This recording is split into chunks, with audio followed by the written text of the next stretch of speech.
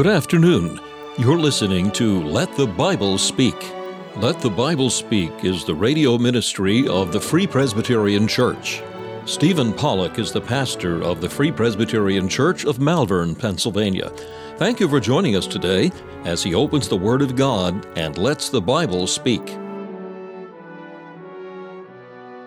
Please turn your Bibles tonight to Exodus chapter 24. Exodus 24, I mentioned on this past Lord's Day, we're going to start a series looking at the types and shadows in the tabernacle in the wilderness. That structure that God instructed Moses to oversee the building of as he would come and meet with his people. We're going to read from verse 15 of Exodus 24, reading down through into chapter 25. So Exodus 24 and verse 15, let's hear the word of the living God. And Moses went up into the mount, and a cloud covered the mount, and the glory of the Lord abode upon Mount Sinai, and the cloud covered it 6 days. And the seventh day he called unto Moses out of the midst of the cloud. And the sight of the glory of the Lord was like devouring fire on the top of the mount in the eyes of the children of Israel. And Moses went into the midst of the cloud and gat him up into the mount. And Moses was in the mount 40 days and 40 nights. And the Lord spake unto Moses, saying, Speak unto the children of Israel, that they bring me an offering. Of every man that giveth it willingly with his heart, ye shall take my offering.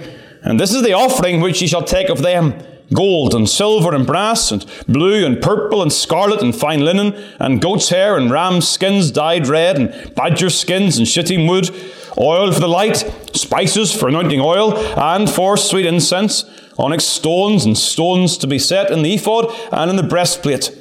And let them make me a sanctuary, that I may dwell among them, according to all that I show thee, after the pattern of the tabernacle and the pattern of all the instruments thereof, even so shall ye make it.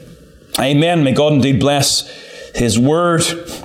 We do believe that every part of God's word is beneficial for our learning, that has been given to us by God to encourage us and instruct us in the ways of righteousness, showing us our Saviour and showing us our sin and showing us the way of salvation.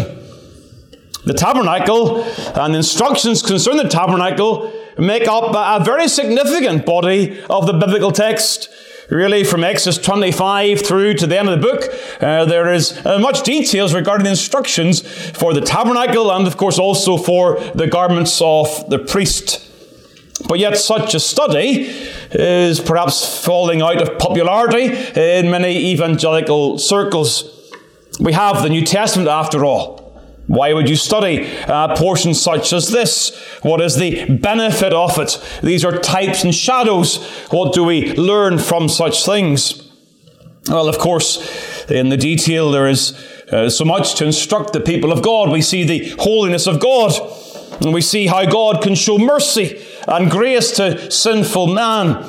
And we see how God fulfills his redemptive purpose as we see the importance of blood atonement. All these things are being taught to the people of God in the wilderness.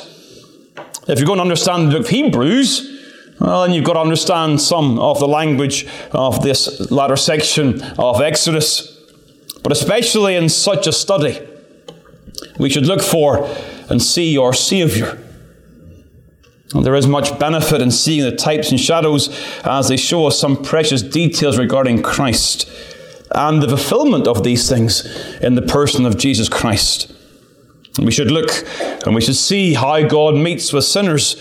And that's the purpose, therefore, isn't it? Verse number 8 of chapter 25. Let them make me a sanctuary that I may dwell among them. How does God come and dwell among sinful men? And that's what we want to grasp here. We meet here week by week in the prayer meeting. On what ground does God meet with us? What hope do we have that God would come and be present amongst us here, a bunch of sinners? Well, we learn from these things the principles that govern our prayer meetings week by week in God's house here. Now tonight all I want to do is really introduce the subject with some general concepts General concepts that will then undergird the very particular details that we have. We have details of colour and material and construction and such things. And the details are important. But there are principles that will govern how we determine the significance of the details.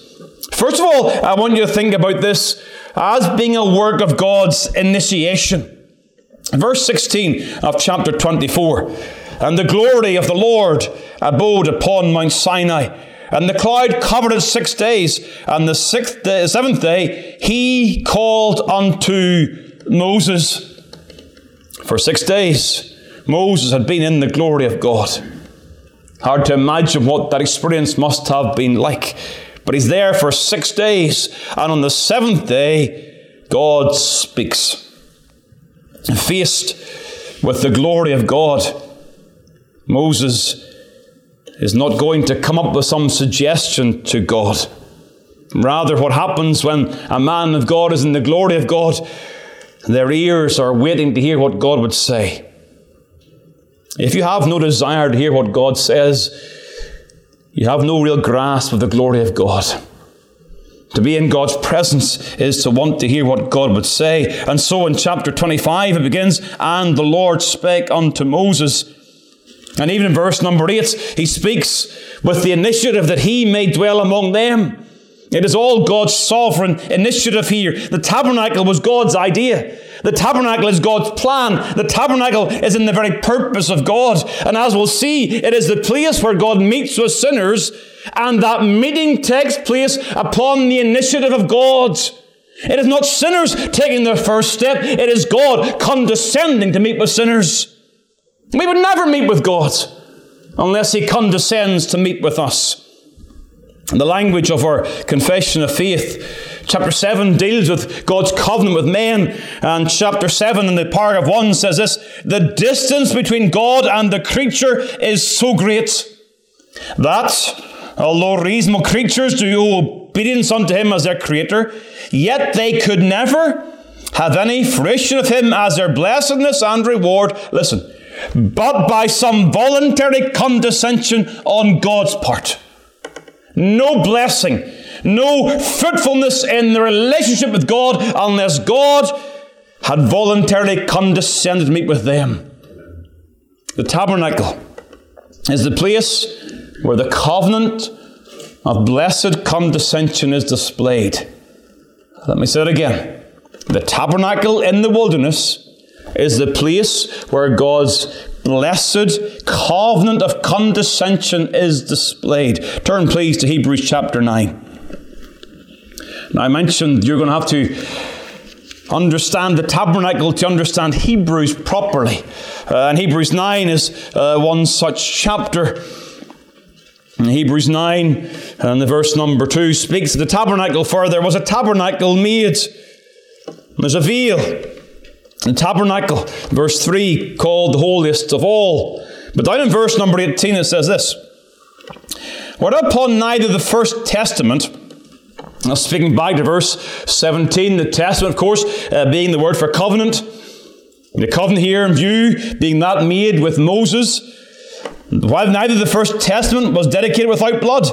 For when Moses spoke in every precept to all the people according to the law, he took the blood of calves and of goats with water and scarlet wool and hyssop, and sprinkled both the book and all the people, saying, this is the blood of the testament which God hath enjoined unto you. Moreover, he sprinkled blood both the tabernacle and all the vessels of the ministry. So as God is ratifying covenant, he does so through bloodshed. And the blood is the blood of the covenant. That's always the case. Every divine covenant is ratified by blood. And so as God enters covenant with his people through Moses, it's ratified by blood. And the people are sprinkled, and the book of the covenant are sprinkled. But note also in verse 21, the tabernacle and the vessels are also sprinkled. And so the tabernacle is the place of covenant. There are the people of the covenant. There is the book of the covenant, if you like, the precepts of the covenant. But there's also the place. And the place is the tabernacle. And so you see, right at the very beginning, is that through God's initiative, He makes covenant, and in that covenant, oh dear, listen, dear sinner, in that covenant, He is pleased to meet with sinners. It's the very essence of the covenant of grace, that God will condescend in His grace and meet with sinners through the shedding of blood. God comes down and meets with man. You see, the distance between God and man is so great that it had to be that way. God is the creator, man's a creature. God is the infinite God, man is finite. God is supremely holy, man totally sinful. What distance? What distance? And thus in the tabernacle we see the grace of God in coming down to meet with man. Verse 1 of chapter 25 of Exodus, these are words of grace, and the Lord spake unto Moses. That's covenantal grace. And that God is unchanging. And that God still condescends to meet with sinners through blood that's been shed. Not the blood of rams or goats, but by the blood of His everlasting Son. God's initiation encourages us in this tabernacle construction. God's instruction, though, is also seen in the second place, chapter 25 of Exodus and the verse number 9. According to all that I show thee, after the pattern of the tabernacle and the pattern of all the instruments thereof, even so shall ye make it. As there is no hint of suggestion on Moses' part, so there is no hint of invention. The method whereby God meets with man is of God's doing. Sinners need to understand that it's not up to their conjecture as to how they choose to worship God.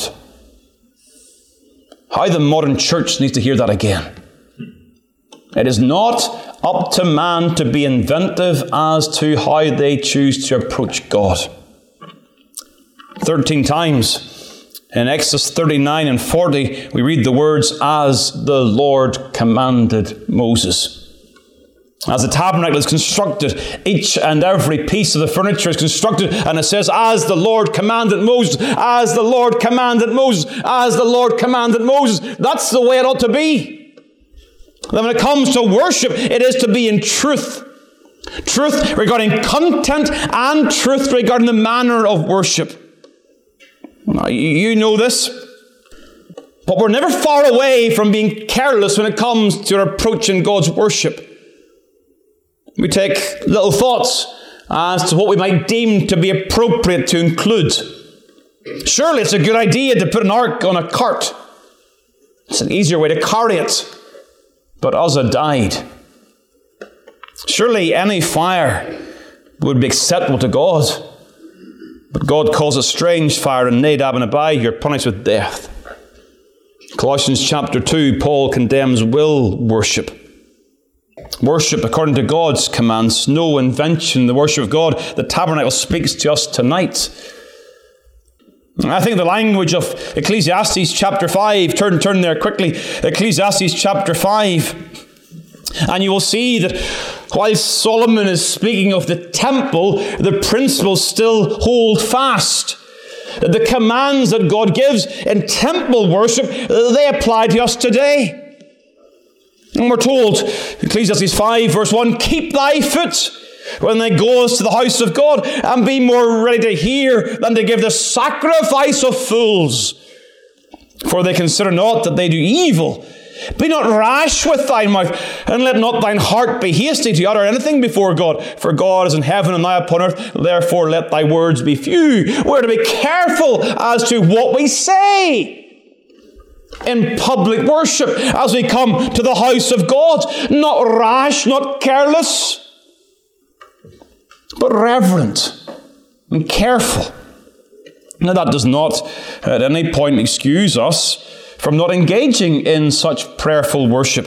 Hebrews 10 also draws upon tabernacle imagery. And Hebrews 10, the verse number 19, tells us, having therefore, brethren, boldness to enter into the holiest by the blood of Jesus, by a new and living way, which is consecrated for us through the veil, that is to say, his flesh, and having a high priest over the house of God, let us draw near.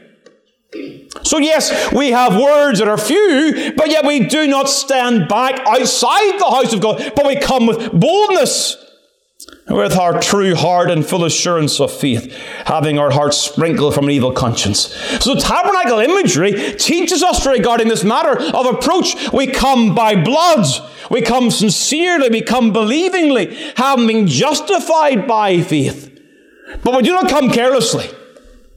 We do not come without having our sins forgiven. We do not come bringing our own will worship to God. So you see, even these introductory remarks in the tabernacle, there is so much to instruct us regarding how we come to God in the house of God here. There is God's initiation. There is certainly God's instruction. But the tabernacle also gives us God's illustration. A picture says 1,000 words. And the tabernacle is a pictorial lesson in the gospel. And as we see it constructed in the Word of God, we imagine that thing being put together. We see the gospel in picture form here. I want to show you just briefly the names that are used for the tabernacle giving in the Word of God. And even these names themselves, as we introduce this thing, even these names themselves point us towards the gospel. Verse number 8 of Exodus chapter 25, you'll see the word sanctuary there. Let them make me a sanctuary, a holy place. The word that's used there is the word that's derived from the regular word for holy. This place is set apart for God for holy use. Verse 9, it's called a tabernacle. After the part of the tabernacle, verse 9, it's a dwelling place. It's from the word to dwell or to reside. It's a holy place set apart for God. It's a place of dwelling, but dwelling for God. It's a tent. Chapter 26 and the verse number 36 is used in that way. And thou shalt put the mercy seats, verse number 36, and thou shalt make an hanging for the door of the tent. There's the word tent used. It speaks about temporary structure, not like the temple, but rather the tent, a temporary structure. Verse 42, chapter 29, Exodus 29, verse 42.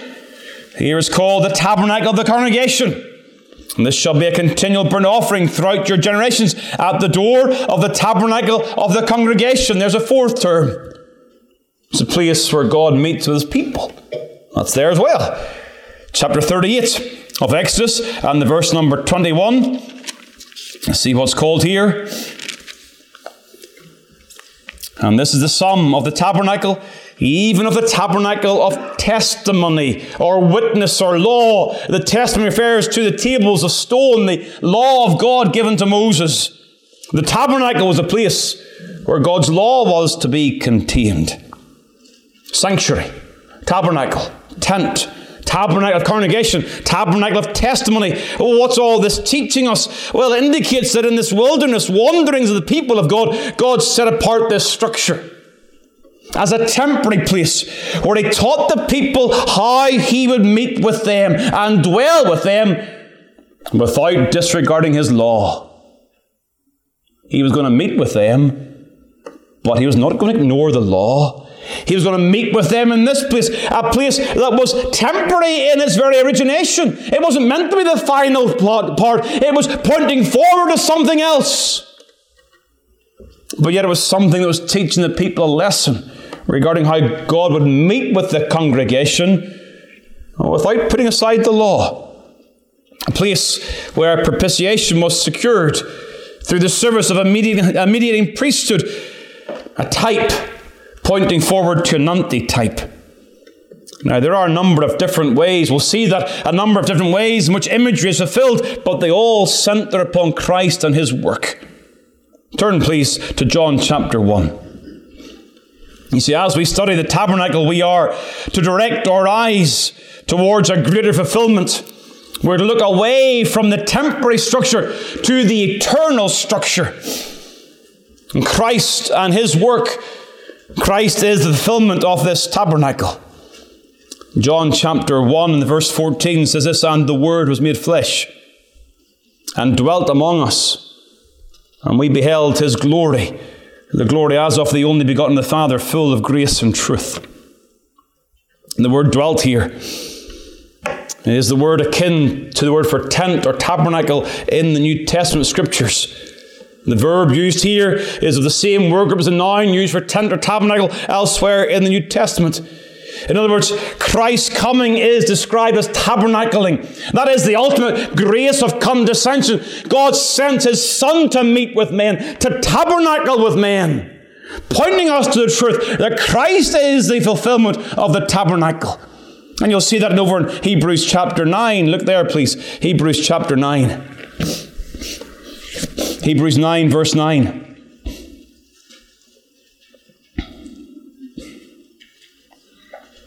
The opening words of Hebrews 9 deal with the first tabernacle and the furniture and the various things that are there, the cherubim, the mercy seat, all of these things are there. And this is verse 9, which was a figure for the time then present. It was to be an instructive picture lesson for the people in the wilderness. Oh yes, they offered both gifts and sacrifices, but they could not make Him that did deserve perfect as pertaining to the conscience. Verse 11, but Christ being come, and high priest of good things to come, by a greater and more perfect tabernacle, not made with hands, that is to say, not of this building. Christ who came when the Holy Ghost came upon the Virgin Mary, and Christ comes with a building made with the very hands of God, and He comes forth, and His body and His work, they are the fulfillment of the types and shadows of the tabernacle. And we're going to see that. So therefore, as we study the shadow, we've got to look for Christ. Where is Christ in this construction? He's pictured here for us.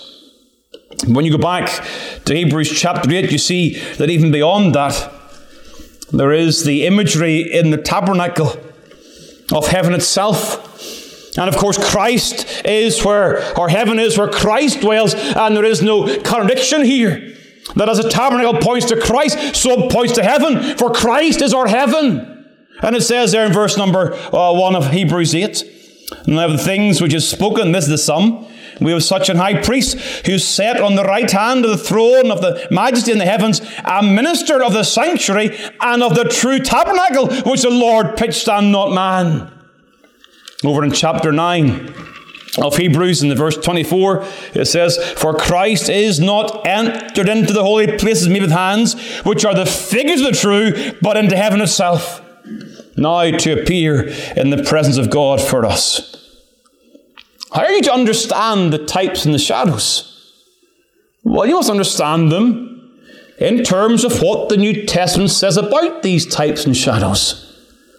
That we're to see Christ in them. We're to spend excessive time deliberating over various details, Paul himself says, of which we cannot now speak, particularly verse 9 or verse 5 of chapter 9. We're to look beyond the details, and we're to get to Christ and see Christ in the glory. Christ in His person fulfills the pictures of the structures. In His work, He fulfills the pictures of the priestly service. Christ tabernacles among men in a tabernacle so that He could enter His heavenly tabernacle. You see that? Christ comes and tabernacles so that in His own tabernacle of His flesh, He could then enter that final eternal tabernacle, the ultimate fulfillment whereby God condescends to meet and dwell with sinners. I want you to turn, please, to Numbers chapter 2, and this will finish. Numbers chapter 2. Because in light of God's illustration, it is no wonder that when the people of God were told to camp, they were told to camp in a particular way. Numbers 2, verse 2, every man of the children of Israel shall pitch by his own standard, with the ensign of their father's house, far off about the tabernacle of the congregation shall they pitch. What's involved here is that when they camped, they were to camp round about the tabernacle. In other words, they were to encircle the tabernacle. In other words, the tabernacle was to be the center of the people.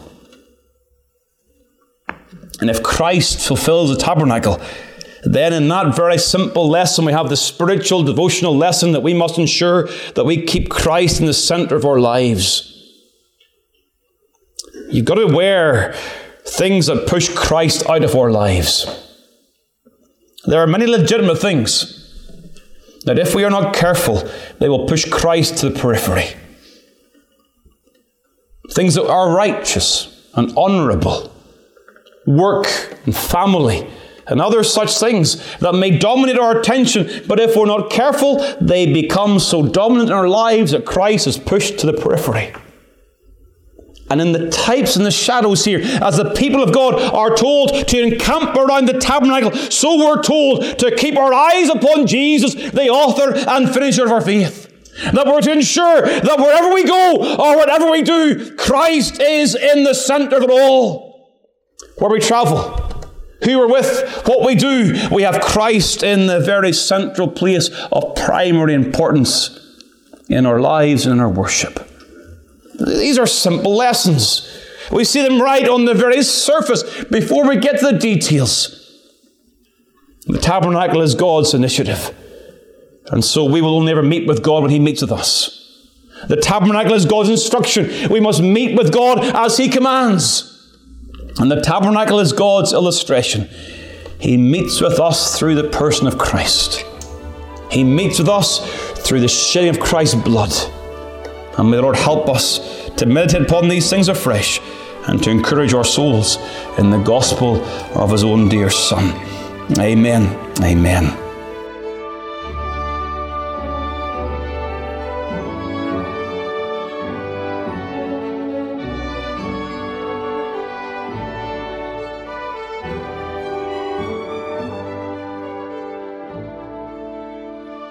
Thank you for taking the time to listen to this episode of Let the Bible Speak from Malvern Free Presbyterian Church.